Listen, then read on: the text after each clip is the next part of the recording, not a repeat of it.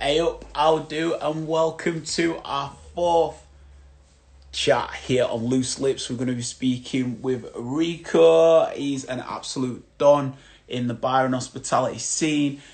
Previously on today's chats, we've had some great ones. This is the 10th feature of Loose Lips. 10th feature since lockdown started. It's bonkers to think, actually, isn't it? But first we spoke with Toyin, who is based out in Qatar. We're speaking to him about the scene out there. He's a promoter, DJ, brand creative, and also got a bit of an insight into how we feel like the World Cup will look in 2022 for people who are heading over there. Then we spoke with singer-songwriter Sam Airy, who was telling us about the life of a singer-songwriter. Good chat with him. Good to know where he draws his inspiration from. We had a good natter. Then we spoke with Laura Bartlett, who is the founder and CEO of the lifestyle travel magazine House of Coco, which is sold in places like Harrods. We spoke with her just gone at 5. So if you want to watch any of those previous chats, you can check them on my IG socials. That'll be up for the next 24 hours. And then you can also find it as well on YouTube if you put in Pop Cult Chic, and then also on IG as well, pop.cult.chic.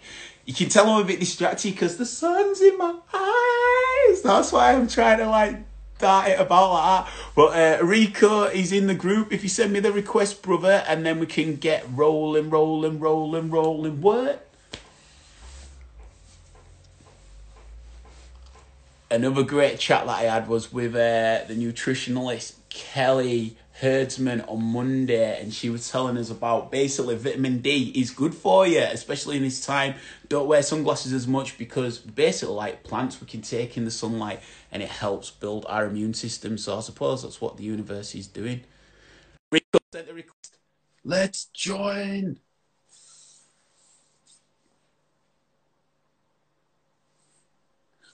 Yes, brother, how you doing? What are you saying, fam? You good? Yes, G. Blah, blah, blah, blah, blah. Bra. He's in the house. You know what? Straight away, mate, you're getting one of them. Oh, shit. Let me run to the kitchen. He's getting specially branded as well. Yes. Mine's just a straight cricket, no brand. I'm good. I'm very good, fam. How's things? Are you in Leeds or Manchester now? Leeds, so I'm still combining the love of Leeds with taking over Manchester.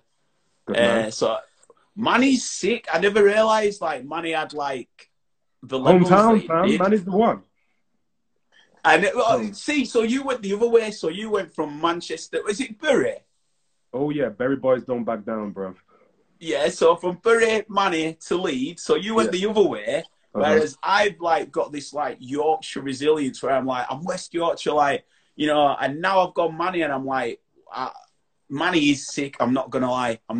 It is special. It's got something about it. Manchester's amazing city, bro. It's birth of the Industrial Revolution, the music scene, hacienda. With some good people in Manchester. You can get a steak and kidney pudding from the Chippy, and the Chippies are Chinese as well. You cannot complain with Manchester whatsoever. And it's got some sick skate spots. I was all over that city as a youth. A lot of fun. CIS building, gasworks. Manchester's the spot, bro. Someone was telling me that, and you might be able to shed some light on this as well, that the Northern Quarter was never what it seems to be now. It was quite a gritty area. They were telling me that if you walk through Northern Quarter, maybe even as late as the late 90s, if you were there at the wrong time, you'd be in for some trouble. Yeah, Northern Quarter never used to have all these nice little bars and everything around there. I mean, yeah, you're talking late 90s, it was still bad. When I was 11, which was 1994, I think. That's when I got my dreadlocks done at Affleck's Palace in Northern Quarter, And even walking through there with my stepdad and stuff, the place was raw. There was still a few little good shops. You had all the Forbidden Planet and everything up that side. Affleck's was still raw though. You had there was a place called Coliseum that's knocked down now, and Coliseum used to have there was a store in there called Flavor that was owned by Prince Nazim's like brother, and he used to Right. sell like Karl Kanai, Fubu, and all that stuff in there. He used to go to the States like twice a month and bring back like mixtapes and videos. So have you ever seen that? There's a documentary on Netflix for about Stretch and Bobbito, which is like an old like hip hop radio station back in the day. Nah. Like that was one of the best radio stations that's ever existed in the form of hip hop. That was when it was like because back then college radio was where you used to get all the dope MCs. So Stretch and Bobbito used to have a radio station that was live in a college in New York. Is it on the Hip Hop Evolution one where they were on about? They speak about it a little bit in there, but there's actually a whole documentary on Stretch and Bob. I know what you mean now. But that's like, have you seen like the Zoo York skate mixtape? Like Nah. all the hip hop clips in that of the rappers rapping, that's all from Stretch and Bob because they used to film it as well. So they used to have like Wu Tang come through, Big L the Mac, and just do freestyles. And Nazim's like brother used to like go to the States, get the tape recordings of them because they used to be played once a week, bring it back to the UK, and then like just sell them like all like random pirated tapes and stuff. But it was dope. So was Manchester's there a always in the proper list. scene there? Was that the equivalent of like the corn exchange? You know, like how the younguns would chill out there. Yeah, exactly. Like the alternative young ones would chill out there. You guess me. But yeah, Yeah, there's always been a scene like that there. Like Affleck's Palace was like a department store of alternativeness. Like, that's the right description. and everyone, yeah, fuck it, let's say it. Everyone that wasn't just like white and straight was in the Northern Quarter. Do you know what I mean? It was where everyone else was. Like all the good people were in the Northern Quarter. Like no doubt. So do you think it's still got a bit of that soul, even though it's changed to the bar scene? Because I'd give that description to it, but obviously I'm quite fresh to what Manchester is. So do you feel that it's lost a bit with how it was, or are you happy with the direction it's going in? Good question. I mean, most cities right about now have lost the direction. If you get me, I mean, everywhere's getting gentrified. Everything that made a city interesting, whether it's London, Manchester, or Leeds, all those alternatives, immigrants, they're getting pushed out of city centres. So all city centres, I think, are becoming diluted. But Manchester will always have a soul. I think all cities will always have the soul. You're just not going to be able to see it as much. You know, Manchester people are a proud set of people. And especially with stuff like the Hacienda, the Britpop scene with Oasis, people really love it and are proud to be from Manchester. Let's get the boys in proper. There they are There in we background. Wait, Oasis. No, you're right. You're right, and it's good to hear this side of like Manchester. So, if you had that affinity and affection for it, what made you come to Leeds? University, bro. And just the chance to get away. I mean, when I moved to Leeds, I'd just come back from like 3 years in working in Faliraki. And I was, Yes. no, not yes. I don't like talking about that shit. Shit went down there. I was a holiday rep around that time in Zante, so Oh, I can imagine. I can just imagine. you was a holiday rep in Zante? Yeah. Well, I was there 2001, 2002, 2003. Just as it would boomed and it were on TV, weren't it? With like, I was there for both seasons of that TV show, bro. Club Reps and Club Reps the Road Workers. If you watch some of it, you may see me. There's like a few interviews. I'll not tell you what episodes though. But yeah, like Club Reps was fucking raucous. All my boys in Sweden, like even I showed them a clip and they were like, "No fucking way were you from here." It's like it's just titties. it's Really just bad. wild. It It was was. wild. Yo, Faliraki was insane. That really like made me kind of who I am today in a good and bad way. Say no more. But yeah, when I like moved over there when I was like 18, it was two days after my final A level exam, and we had like a holiday to Faliraki with the boys. We're like, right, we're just gonna get straight out of here, like 2 week holiday. But then I came back like 9 months later. ended up we holidayed for 2 weeks. Then we like found jobs. Then we got a job working in a nightclub called Q Club. I did. I was like a PR guy for like a week. You know, like stood out on the main street, Yeah. coming in tonight, guys, 2 for 1, da da da, Yeah. throwing out all the flyers and all that. Now, then like my boss came down and was like, "You don't even look right doing this. I'm gonna bring you into the bar and you can do bar support." So I used to be like a bar back, and it was me and then like a team of like I think there was like 4 Welsh guys that played rugby that were bar support. And we used to fill up all the fridges and stuff, and that was about it for like another week. And then the owner was like, "Still don't look right, bro. I'm gonna put you on the cocktail bar with Josh and see if you can make drinks." And then he put me in the cocktail bar. Worked on the cocktail bar for like 2 weeks. Cocktail bar. We're talking Falaraki in 2001. We're making like screaming orgasms and slippery nipples and shit like that. Yeah. Yeah. So I did that for 2 weeks, and he was like, and I just nailed it. And then he was basically like, "Do you want to be the manager of the R&B and garage room?" So I was like 18 years old managing an R&B and garage club in When that scene Falaraki. was popping as well. Yeah, man. Iron Apple Fantasy Island was on TV and all that. Like that scene was popping. Like the second year I was out there, I also had to do like events management. But the only thing I did as events management was like artist liaison. So we had some artists in the club, so I just had to like liaise with them and take them out in Falaraki. But that was some heavy shit, bro. That was like Tony Hadley from Spandau Yeah. Yeah. Ballet. Spandau Ballet. Yeah, Chesney Hawks came out. Yo, my man Chesney like did a dare for like £5 to get off with this girl. It was insane. Uh, we had Oxide and Neutrino out there. That was insane. Yes. We had some of Soul Solid crew come out there. Their DJ set was whack. They brought like DJ Timeless out, and man from Soul Solid was just like going, "Yes, Timeless, yes, yes, Timeless, yes." Didn't even spit nothing. Who else did we have out? We also had like Vibes and Slipmat out as well, doing like happy hardcore shit. Yeah. Yeah. Yeah. We had, oh, what's she called? What's the girl called? Not Angie Brown. Yeah, Angie Brown. Why waste your time? You know you gotta be mine. That one. She came out and did some singing. We had like an Ali G impersonator come out and stuff. Like the second year was fly. That was when Club Reps the Workers was out there. But now it was interesting to work out there, and then like I've not stopped bartending since. I'm still in the game now, and I'm 37 years old.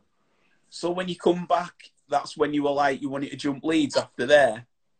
Yeah, because I've been going there for like 3 years, and then one of my boys called Joe Stallman, he'd already in my third year of Falaraki, he'd already gone to uni in Leeds. And then when I came back, he was like, "You need to come to Leeds because it's popping." There we go. Sorry, What did you study? it was a little. What did I drop out on? What? Yeah. What did you drop Well, I'll tell out? you, what did I drop out of? Well, I started because what a lot of people don't realize about me is that I actually like studied art until I went to university. I'm a massive art fan, love pop art, used to paint all the time. I'm a massive like anime and comics geek. I used to like uh, do my own superheroes. I used to write my own comic books and do all that stuff when I was a kid. I used to like make my Yeah. own skateboards and do all the design on them and shit. But then like my university, no, my sixth form college just turned me off art. But when I came back to uni, like one of the things that I used to love drawing and painting the most is actually landscapes and city landscapes. So I was trying to get into what do you call it? I've gone blank already. Architecture. But like I didn't have a good enough grades to do architecture from college. So I was like, oh, there's this like architectural technology course. Maybe if I do this, I can like sneak my way on. That's the biggest mistake of my life, bro. Because like architects draw buildings, and then architectural technologists use maths and physics to figure out if the building drawing will work. I was like, nah, this ain't for me. This is not for me, bro. Maths and physics is not my forte. But I managed to swindle an amazing deal at Leeds Met University because I stuck with the course for a while just to make sure it was okay. When I decided that I didn't want to do it, it was too late to simply just like switch course. And basically, the only thing I could do really is like leave uni, go back home and try and reapply in a year. You know, do your UCAS form and all that shit again. Yeah, But long. what actually happened, which was kind of nice, is my uni was like, we're going to do you a deal because we think you should stay here.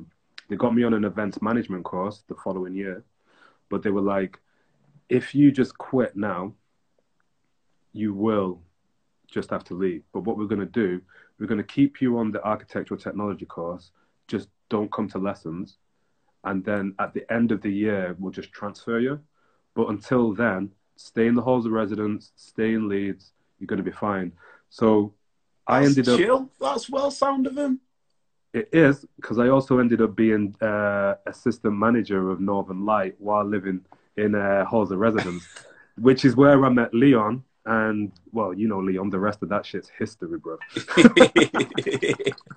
Which year was that for Northern Light? Was that around the time of Dirty Disco?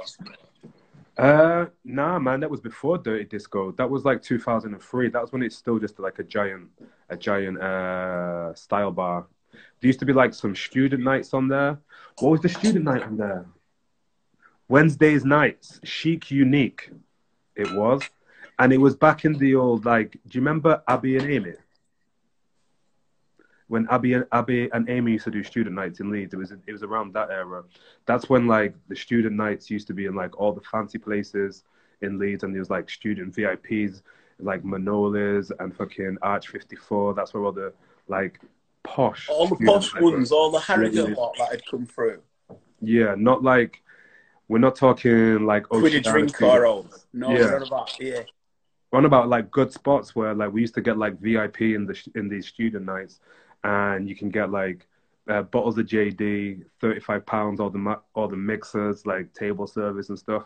And this was 2003, 2004 when this was happening. Fair.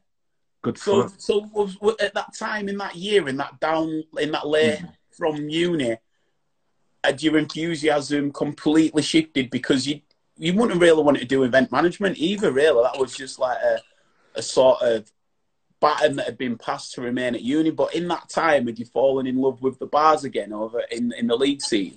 Yeah, well, events management was kind of what I wanted to do because I felt that it worked well hand in hand with my bartending. And then obviously managing a nightclub for a year, you kind of like doing events management. Yeah. The problem was that by the time I got to uni to do events management, I'd kind of been doing it. And like I'm broke as fuck, you know. Like I'm from a poor ass family, and I was paying university myself, paying for the fees and everything. So I was working like 7 nights a week anyway, to just to make ends meet. And it got to a point where it was like, if I can either continue with uni and stop working, but then I can't afford uni, or just work. And it was a case of I was just decided to work and just hammer down in the bar scene. Um, and that's why I went full time at Northern Light after that. I mean, I was already full time. I was just doing university full time at the same time. Do you think, because obviously, we're going to build through the sort of trajectory of where you're at and everything, but to sort of fast forward, could you ever have envisioned the longevity that bar work would have had and the opportunities that it would have granted you? Hell no. Like when I started out in the bartending world, there wasn't even brand ambassadors. No one was traveling. People were only making like slippery nipples. You know, London was a hell of a lot different. There've been like riots in the bar in the whole world since like the early 90s. But when you look at like Leeds and Manchester, it takes a while for stuff to come up from London and really make home in the north. Because you know what we're like in the north, we don't care what happens in London. You Yeah, know? we're just in our own scene. Exactly. But can you think of when there was a pivot, when there was something that changed in the scenes? Um, just when magazines like Class Magazine, Theme Magazine, when all these magazines started coming out and they were really going into specialist spirits, and it wasn't just, oh, I'll have a vodka Coke, rum and Coke. It really went into these are the amount of vodkas you can get. And then people really started talking about how to like make drinks, and it is an art form and there's a craft behind it. Then I really just started to like fall in love again. Like I said, you know, like I'm an artist at heart, and it's just a form of art. And it was subconsciously I believe I was just letting my like artistic nature flow through again without realizing it. And I just fell for it because it was just natural for me to do stuff like this. And also, like, it's just good fun chatting to people every day on the Well, bar. that's it. It seems like what you were doing out in Faliraki, you come back and you still managed to maintain that. It seems like a lot of, for me, what I fully respect about like bartenders is like the world of making cocktails is like it's like learning a language. Like Oh it's yeah, like learning a language, but then learning the history of that language, so you're able to know. It's like not just learning English, but having an understanding about Latin as well. So yeah, why certain words are formed. So you've got all that side of it, but then it is the the personalities. I'm a strong believer that the personalities make that bar. As much as it's the music, as much as it's the drink, it's that personalities that definitely do make it there. And Ricky's just actually come through saying, my mind's telling me, yeah, which I'm guessing he's put Jake's days, but oh, Jake's is Jake's is an incredible example. So how did you get from when was Jake's after Northern Light? Like, let's come to the Jake's years, like, because I think that those were really like grounding years for a lot of people, a lot of influential people who've gone on in the lead scene and on the world stage now. Well, I'll tell you, after Northern Light, where did I go after Northern Light? Well, actually, you know, at the same time as working at Northern Light, I was also working at Dr. Wu's. Dr. Wu's was the first bar I worked in Leeds, actually. Right. Then I went from Wu's to Northern Light. Then from Northern Light, where did I go from Northern Light? Yo, we opened up Oracle after Northern Light. So when I was on the opening team for Oracle, then that was like, so I left Oracle and I was going to go and I went to work at Boutique. Shout Shout out Boutique. But then me and Boutique, like, we parted ways, not in the best way at the time. From Boutique, I was working at Norman's. So I worked at Norman's for a while straight after Boutique. Sorry, then, can you hear me cat a minute? Like, the cat was just, I didn't know if you could hear me. Oh yeah, I didn't know you got a cat. Yeah, I had a cat and I didn't know if it was coming through. So I wanted to let people know that I have a cat and not just the random bell light on my bell end, just swinging it around while you're talking. Like, it's my cat with the ball. I just want people to know that. Right, sorry to cut you off. So Boutique. Oh, good, dude. So from Boutique, that fell through and went to Norman's. I was working at Norman's for like, I think I was working at Norman's for almost about a year or two. And then I was like, I want to get the fuck out the bar industry. This is bullshit. So I ended up working at Exit, the skate shop, when that moved up into the Light. And while I was working at Exit, I was also the skate hardware buyer. And I was also working in the evening at Frank's International Hairdressers. Remember Frank's when that opened up? No. So Frank's was a small bar that was owned by the guys that used to do Asylum. And it was just right up across the road from like Zamzam's. I just used to like moonlight there for a little bit just for some extra cash. And this was like 2009. And then you know what happened in 2009, don't you, bro? Go on. The fucking recession. Boom. So the recession happened. I was the last person to join work at Exit, so I was the first person out. Frank was obviously struggling, so I ended up being unemployed for like almost a year. Really? Yeah. Luckily, my landlord was my friend at the time, and he was like, "Just stay living here, and then when you get a job, just pay me 1.5 months rent every month until you fix it out." So I was like, "Sweet."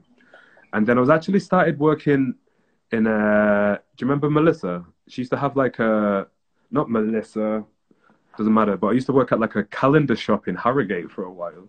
Right. Just selling calendars for a friend of ours, just because I had no job. And then towards the end of like 2009, that's when Ian Silver was like, "You need a job." But I was so adamant about not getting into the bar industry for 9 months. I was like, "Oh, fuck it. I'll start work at Jake's." And I went into Jake's just as a bartender. I started off like four shifts a week. And then next thing you know, I was like full time. Then Ian was like, "Do you want to be the assistant manager?" And I was like, "Yeah, let's do this." And then literally after about a month, he was like, "I'm out of here. I'm going to run Rock Bar." And I was made GM of Jake's. And then that's when shit went real, bro. Like, I honestly, I don't care what anyone says. I really turned Jake's around. You know, Jake's went from being like one of the best cocktail bars in the world, and no discredit to anyone that might be on this like call watching it, but it literally became like an indie rock and roll nightclub. You had bare sweaty men in there drinking pints with that like asymmetrical like Fall Out Boy fringe shit going on. Remember all that shit, blood? Yo, it was nasty. Like people were just in there sweating. And I never really used to like it when I used to work there. But Sylvie used to always let me drop some tracks every now and then. So some highbrow hip hop and R&B. As soon as I got made GM, you know, Jake used to do like under 10 grand a week. I shouldn't tell you that. But then I don't go up from no more. I don't give a fuck. So then when I took over Jake's, I just straight switched the whole attitude of the people, all my staff, switched the music entirely from indie rock and roll to like fun time music, R&B, lots of 90s R&B and hip hop, some good ironic sing-along tracks. And it went from being what it was to having a queue all the way round to the back of like the Corn Exchange, just filled with women. And women ruled the night out. Like, and the best thing is, like, Jake's became filled with women, and they felt safe there. They could come, they could listen and dance to like Brandy and Monica, the Boys Mind. Like, who the fuck don't want to get down to that shit, bro? And like, it was just a good atmosphere.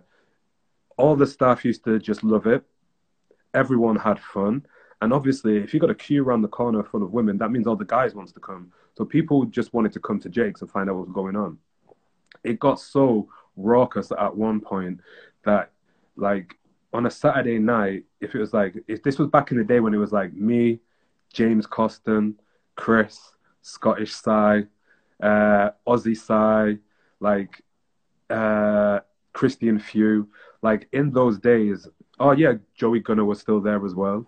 But like back in those days, if it was so busy, right, man used to have to stand on the bar if they needs to go get a cigarette, and they would get crowd surfed to the stairs of Jake's, go outside, have a cigarette, come back. Man would then jump into the crowd, get crowd surfed, back to the bar, just stand on the bar, and then carry on like surfing.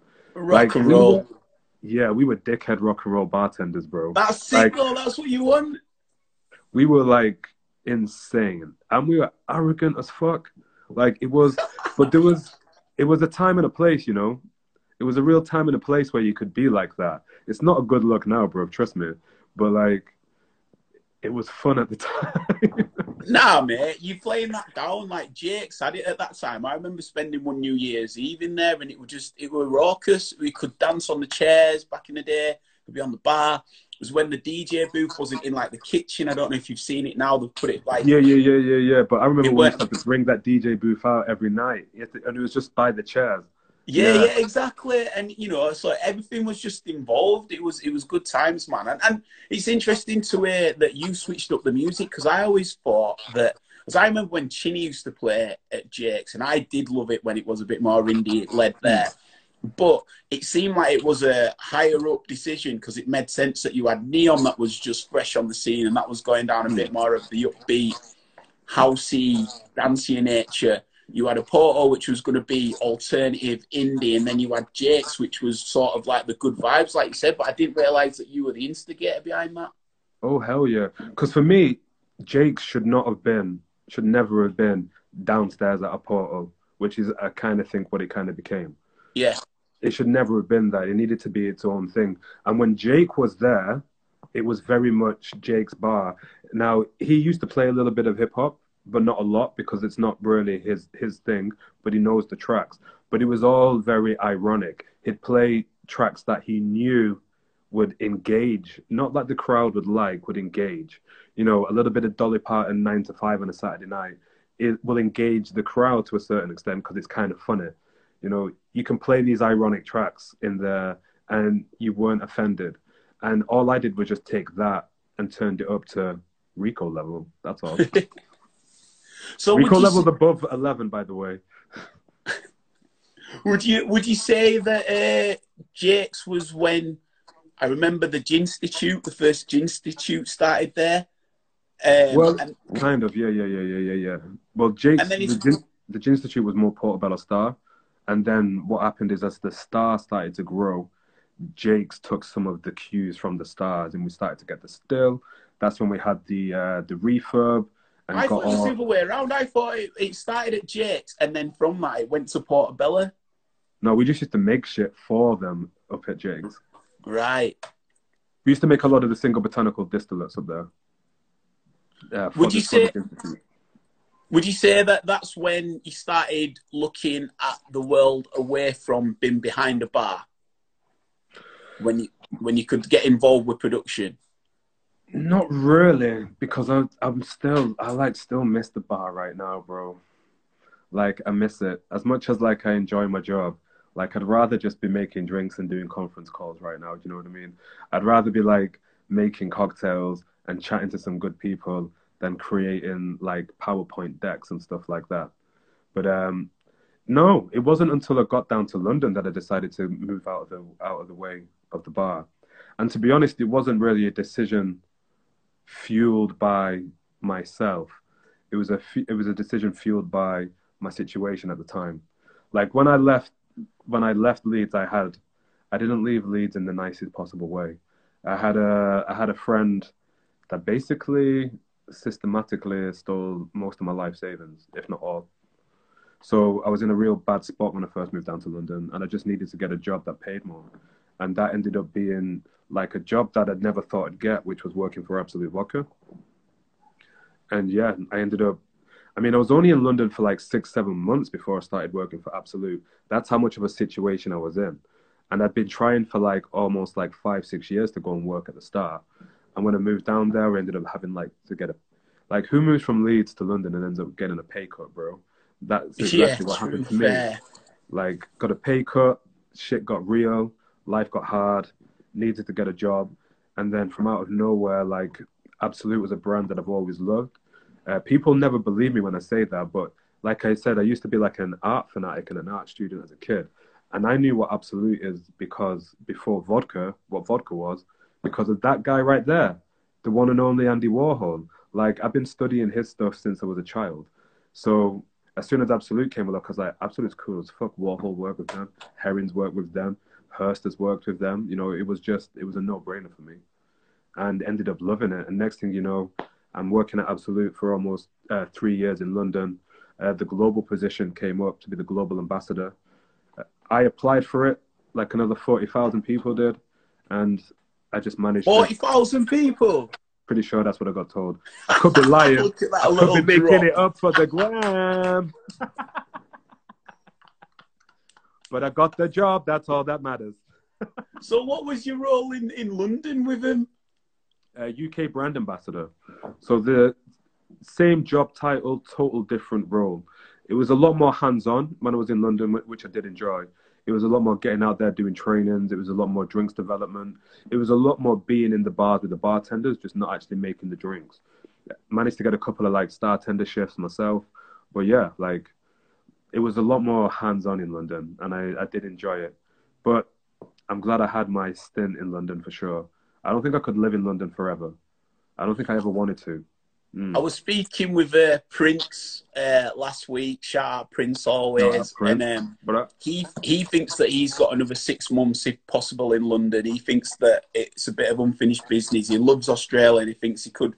I don't think they'll come back. I think they'll settle there. But when they get the PT, the permanent permanent residency, it comes with you're allowed to be away for 2 years out of the 5. So I think he thinks he's got unfinished business with London. But do you think London for you've done it and you're just content with seeing it as when it was? Yeah, I'm content with my time in London. I don't feel I've got unfinished business there. I feel I've got a lot of friends there that I miss a little bit, but no unfinished business whatsoever. Like I'm happy not to be there. And it's kind of crazy where I am now because obviously I'm living in Stockholm. And Like my initial thing was to like come here 3, 4 years and then do something else. I wasn't sure if it was going to be, move back to the UK, move back to London, try and do something there, move back to the UK, move to Manchester, maybe even move back to Leeds, who knows? And ooh, I got into a real bad spot while I was out here, actually. I'd spent like the first 2.5 years of living in Stockholm pretty much alone. And when I say alone, I mean I was on the road all the time. My job role was 80% travel, like global travel. In the first 2.5 years, I've actually traveled the world and all continents 7 times. What? Yeah, it's been pretty full on. Like I've only really, 7 times? yeah.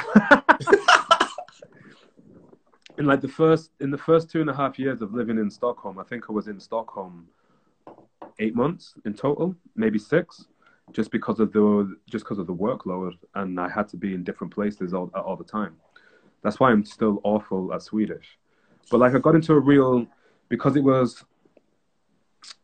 and I don't want to offend anyone if anyone from work at tax here, but it's real tough to live if the only friends you have are your work friends. If that makes sense, Yeah. you do that, it becomes like just like lame, really. And I wasn't enjoying it, and I didn't feel like I was being myself. I didn't feel I'd found the people like me in Stockholm, and also like I was just constantly in hotel rooms alone, constantly with a new brand manager from a new market. So it's 2.5 years of introductory, like introductions. No Hey, you, yeah, stability, yeah, no blossoming of like yeah, building a solid friend rapport. Like, exactly. And it wasn't until I found like my good friends here, like almost like 2 years ago now, that I just fell in love with this city, bro. Stockholm's unbelievable. Like, as soon as I was like given the keys to the city, so to speak, and got shown how to navigate, and met my, I've got like 6 friends in Stockholm, right? And that's it. I've got 6 hardcore friends. They're the only people like I really give a shit about. 7 actually, just in case they're on. But I've got my girls like Elian and Sinead. Love those bitches to death. And then I've got my hardcore boys, which is Kimbo, Storkin, Andreas, and Jorn. Like these guys, like these 4 guys, really opened the door and let me in. They've all been friends for like 15 years. It's a real close knit group. Like your C23 clan. You yeah, know, yeah, it's exactly the same as that. Like these boys have been through it all, and for some strange fucking reason, they let this 37-year-old British guy into their crew, and we've all just been mates ever since. Like those guys are amazing, and just the way their friendship is has just turned my entire like preference of this city and this country around. Like I was ready to come home, but when I was going through like my dark times when I was here, had some time off work with depression and stuff, these boys would come around to my house every day just to see if it was okay. I'd only known them for a year, but they'd come around with food. We'd sit, watch TV, smoke some shit, and like just chill out. They were real, like they became more family than friends. yeah, man. They And then showed the care. exactly, and you can't take shit like that like lightly. And then from that, just my first real summer in Stockholm was like summer 2018, and it was glorious. But when we got to like summer 2019, like that shit was like the best summer I've ever had in my entire life. Like Stockholm's just a good city. It's 14 islands in an archipelago stuck together. So you're basically kind of like always surrounded by water, and the water's clean. So we just go swimming in the city in the summer. We're all out on our bikes. We're going to our secret swim spots. We're barbecuing. We've got roof terrace. Like life's like good. Like people enjoy themselves here, but you've just got to break through the Swedishness of them and allow them to like open up, and then they're just cool as fuck people. Is it cliche to say that it's really cold? Because I couldn't imagine you swimming in these lakes and the water around it if it's freezing. So is it quite cliche to say it is cold? I mean, everyone thinks that it's like cold, like real, like really cold, like all year round. But it's kind of like the UK, as in there's winter and there's summer. Yeah, seasons, and you get used to them as well, like accustomed Yeah. to when you can do what you can. But the seasons are a little bit different. Like the winter's full on here. It can get down to like -10. I've been here when it's been like -10. It's like full blown snowing. I've got a bike. I've got a snow bike. I've got like huge freaking winter boots and stuff that I never had. Like the first year I was here and it was winter, I like wrapped up in all my winter shit from the UK, went outside, and as soon as I got outside, I was like, well, this ain't gonna work. Because this don't keep me warm. This is not how we do winter. Like, I had to get taxis to the office that day because I couldn't walk or stand outside. It was that cold. And then, like, we used to have this older lady that used to work on my team called Bodil. And she was like, what the fuck are you doing? Like, you need better boots and a better jacket. You got to go and buy the real stuff. But then the summers, I'm not going to talk about London because London summers can be fucking awful. Like, so hot. It's a joke because of the humidity. But like the summers here are like hotter than any summer that I've ever had in Leeds or Manchester. The summers here you can tan here in Stockholm like in the summer if it's a good one, and the swimming's good. You're getting like last year we had like the water was like 23 degrees around where we were. Oh, fair. And it's all clean and the shit's beautiful. 23 degrees, of course, is room temperature. All right, that's the only science fact I remember from school. And actually, Nice. I learned one Swedish word for you today, and it came to me through the universe, through synchronicity. So apparently, the word fart is speed. So when Keanu Reeves was going around his world premiere when he got to Sweden, he would have been the movie star of the film Fart. It made me laugh as well. I know it's really childish, but it properly made me laugh. I can't deny that. It made me laugh. But can we, obviously, I don't want to delve too much on the current situation, but I understand Sweden are handling it slightly different, so you've not got the lockdown. So how has it been? How are you finding it out there through this situation? How's it differing? Good question. I'm just going to walk through here as well because I can see that my phone's about to die, bro. You know what I respect as well while you're walking? You're like, I'm tired and I respect this, and you didn't want to be on it for long, and I was like, should I cut off or not? But we're just flowing, so I respect your time. I respect you giving me the time. I do, brother. Thank you. Anytime for you, Benny boy. It's all good, G. And also, I'm gonna get out there. I was hitting you up about them comedy clubs, bruv. I'm serious about that. Once all this is lifted, I want to come through, and if there's any English-speaking comedy clubs, I was trying to get to a Kendrick gig out in Sweden. I think he was there in March. I ended up going to Paris, but I wanted to come. Honestly, it's on the radar, brother. I'm gonna get out to see you out there. Just download that Songkick app, man. Songkick's a dope app for finding out if there's any it links directly to your Spotify and then tells you if there's anyone that you like in Spotify doing concerts in your area. And I know you like your Spotify on your stories. But yeah, about the Swedish pandemic. First of all, when it comes to self-isolation and social distancing, that's a Swedish thing, fam. They just do that anyway, bro. They were like, we have to stay inside. Yes. We don't have to see people. Yes. Even when you go to, even on a normal Monday and you go to the bus stop, there's 2-meter gaps between fat people anyway, bro. So, it was never going to spread that hard. But this is the thing. This is the difference. It's just the mentality of the people here. Yes, there's no government lockdown. And yes, there's no enforced quarantine or enforced isolation. But everyone's doing it anyway. The government has recommended it. The government recommended don't go and travel anywhere on Easter because when there's holidays here, a lot of people have holiday homes in the countryside, etc., etc. So they'll all get together with the family. And the government said it'd be a good idea if you didn't do that during Corona. And 96% of the country stayed at home just because the government asked. When it comes to the health workers here, You know, I was just chatting to my mum because my mum's always giving me shit saying, I hope you're clapping for the carers at 8. Like, Yeah. mum, I'm not. If I was the one guy stood in the street in Stockholm just clapping every night at 8 o'clock, I'm gonna get arrested because they think I'm some crazy man, you know.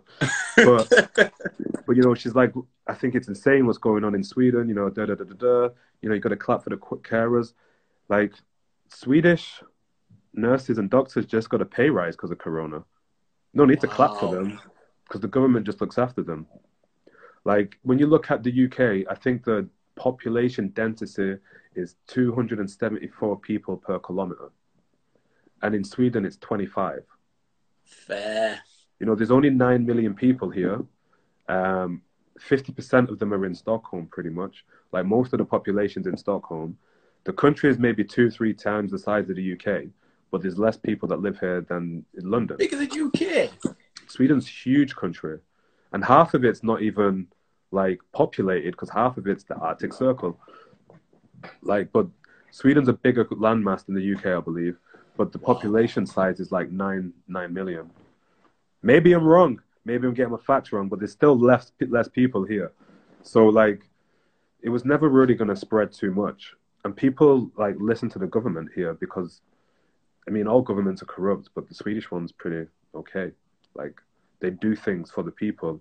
That's why there's been no outcry about essential workers, because essential workers just get treated better. They're just getting the pay rise during this, and rightfully so. I mean, So all bars, restaurants are still open, but there's restrictions within them. You know, they're only allowed X amount of people. You're not allowed to be stood up inside. You have to be sat down. Like, so there's social distancing going on. Everything's being enforced. It's just, it's not a police state. That's all it is.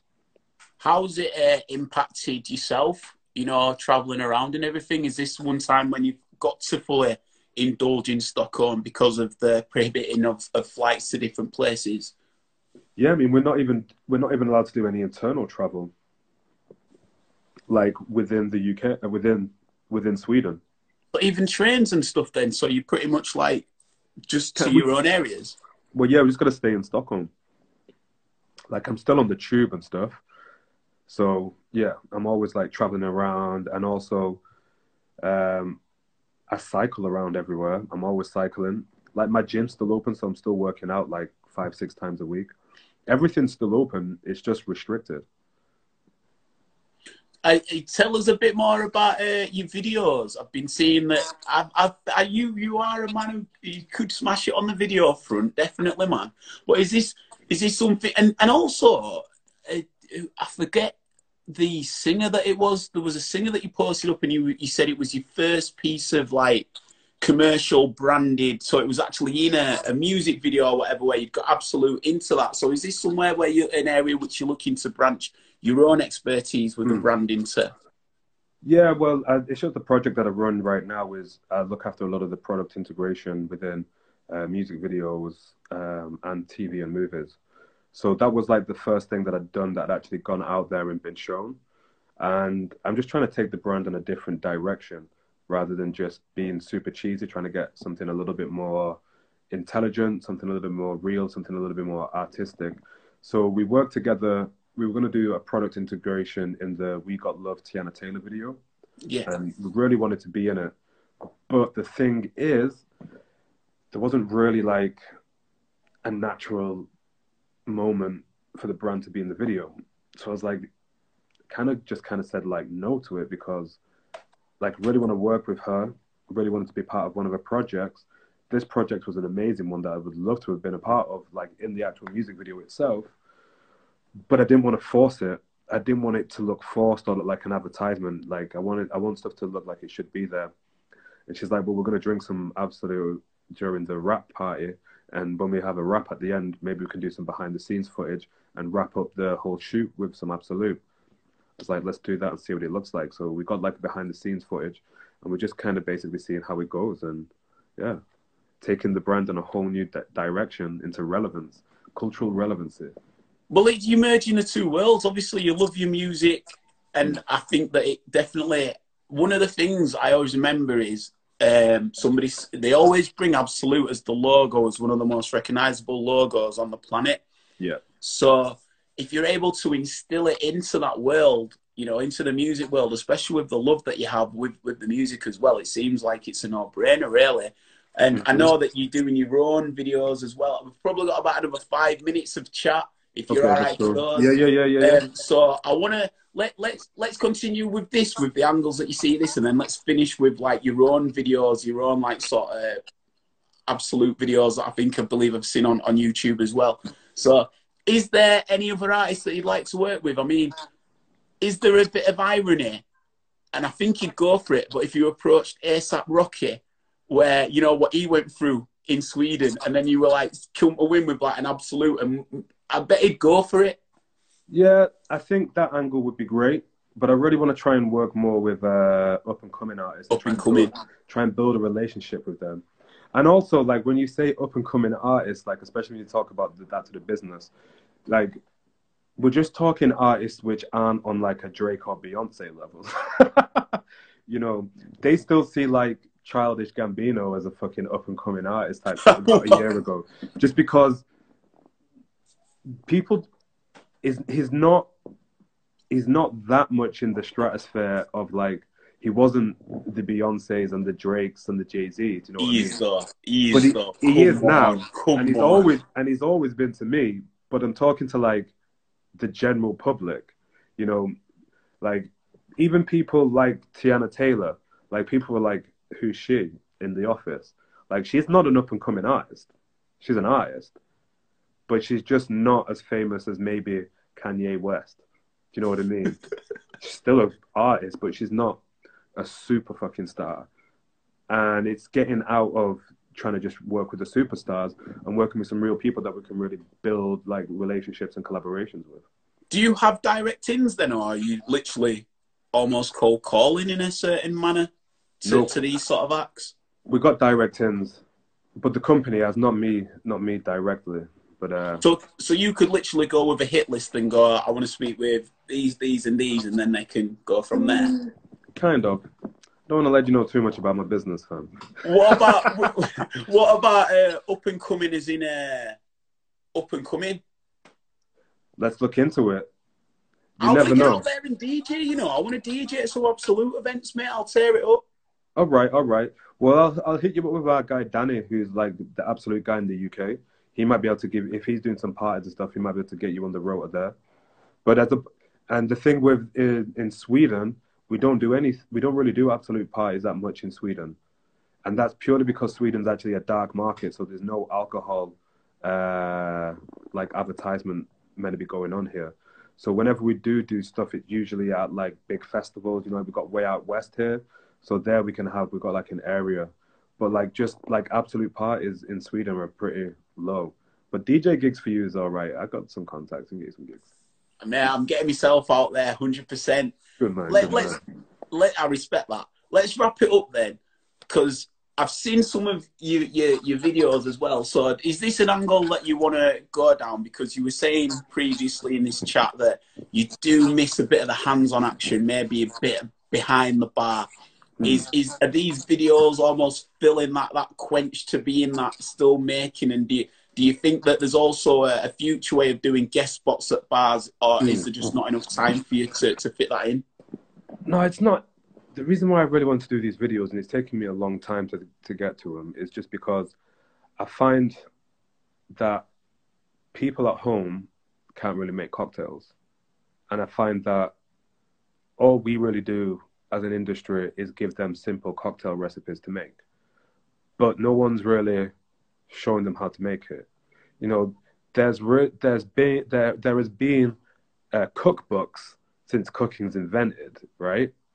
But people didn't really start making food at home like they do today until the Jamie Olivers came out and started showing people how to cook in a really simple manner. And I feel that's the thing that's lacking, that crossover into the real world from the bar world. I think that's the thing that's lacking. And actually showing people like little tips, tricks, and how you can make stuff at home if you want to, and not being just an RC bartender, like a real wanky bartender. And I just found as well that like, if people are going to make drinks at home, I just don't think we should be doing like drink videos in a bar using all bar tools. because it just doesn't because they relate. might not have them. Yeah, and you That got to makes make it sense. relatable. So I don't think I just want bartenders to cross over. That's all it is. You know, if and I'll be honest, like if Jamie Oliver, Gordon Ramsay, David Choi, you know, all these celebrity chefs, if they were to come to either like Leeds or Stockholm to like have a pop up, everyone in the city is going to know about it, right? But if a famous bartender comes, only the bar industry knows about it, and only the bartenders give a shit. And it's mad because we covered off earlier that people go to the bar, and I'm a massive believer. It's the personalities behind that bar that make it. So it is mad that it is that way that no one's really brought through. But this is a good sort of tie-up. Should we give props to the Schofields? What's it like to seeing them boys from working with, you know, yourself under you to see how they've like taken over? Yo, I love the Schofields to death, and like when they moved to Leeds, you know where they worked before they came and worked with me. You know, they used to work at Chili White's. Did they? Yeah, so they were working at Chili White's, and they used to come to Jake's like every night and just sit at the bar. And then I can't remember who it was that left. I think it might have been like Christian Few left, and then Joe came and was like, "Can I get a job?" But the thing is, and I don't know if you know this about the Schofields, they're from Bury. Oh, are they from your ends? Did you know one before then? Nay, no, no, no. But when they used to come in, I listened to the voice and I was like, "Where are you guys from? You from Manchester?" And they're like, "We're from Bury." I was like, "Yo, me too." And from that, it's game over. So as soon as Joe came in, he was like, "Oh, I heard Thingy's left." I don't even get a job. I was like, "You're from Bury. You're hired. Come on." So like Joe Schofield, he worked with me for like about a year or so, and then from that he moved to Sydney to go work at Palmer and Co.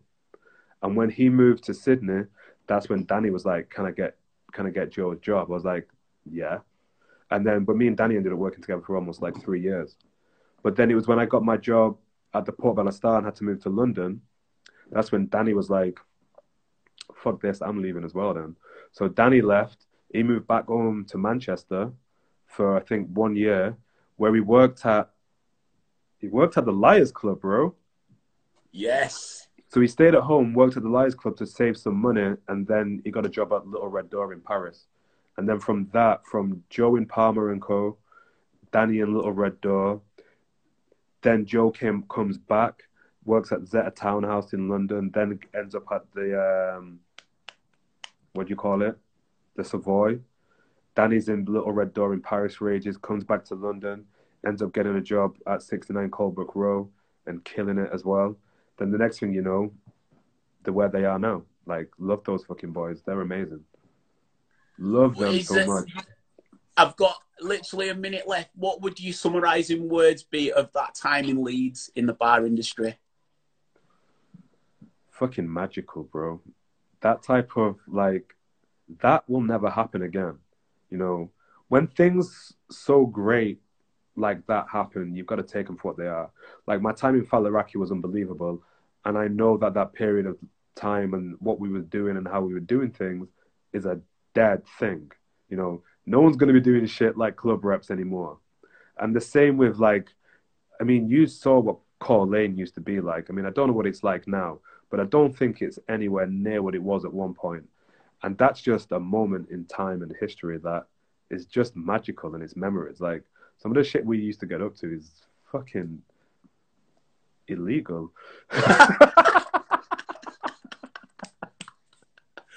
Oh, you're a sick guy. You're absolute sick guy. Thank you for your time. And the final point from me is that don't think it went under the radar that you said that you had dreadlocks. We want to see a photo online of you with your dreads hanging around Affleck's Palace. I've been asking for my mum to send the dreadlock photos, but she's secretly like, "Oh, I can't find any." She secretly hates them, bro. Like I had proper 90s dreadlocks, bro. Oh man, like I look like Roger from Sister Sister, brother. Oh, same thing, fam. I had like the shitty dreadlocks to like here with an undercut, bro. The undercut was in. Yo, it's cutting. I've got to go. But always love for you, my brother. You stay safe and cool out there, and I'll link you after. Bless, man. Peace. Bless. Peace. I'm going to be back for my next chat in literally seconds, everybody. So make sure you join me to chat with Talisha.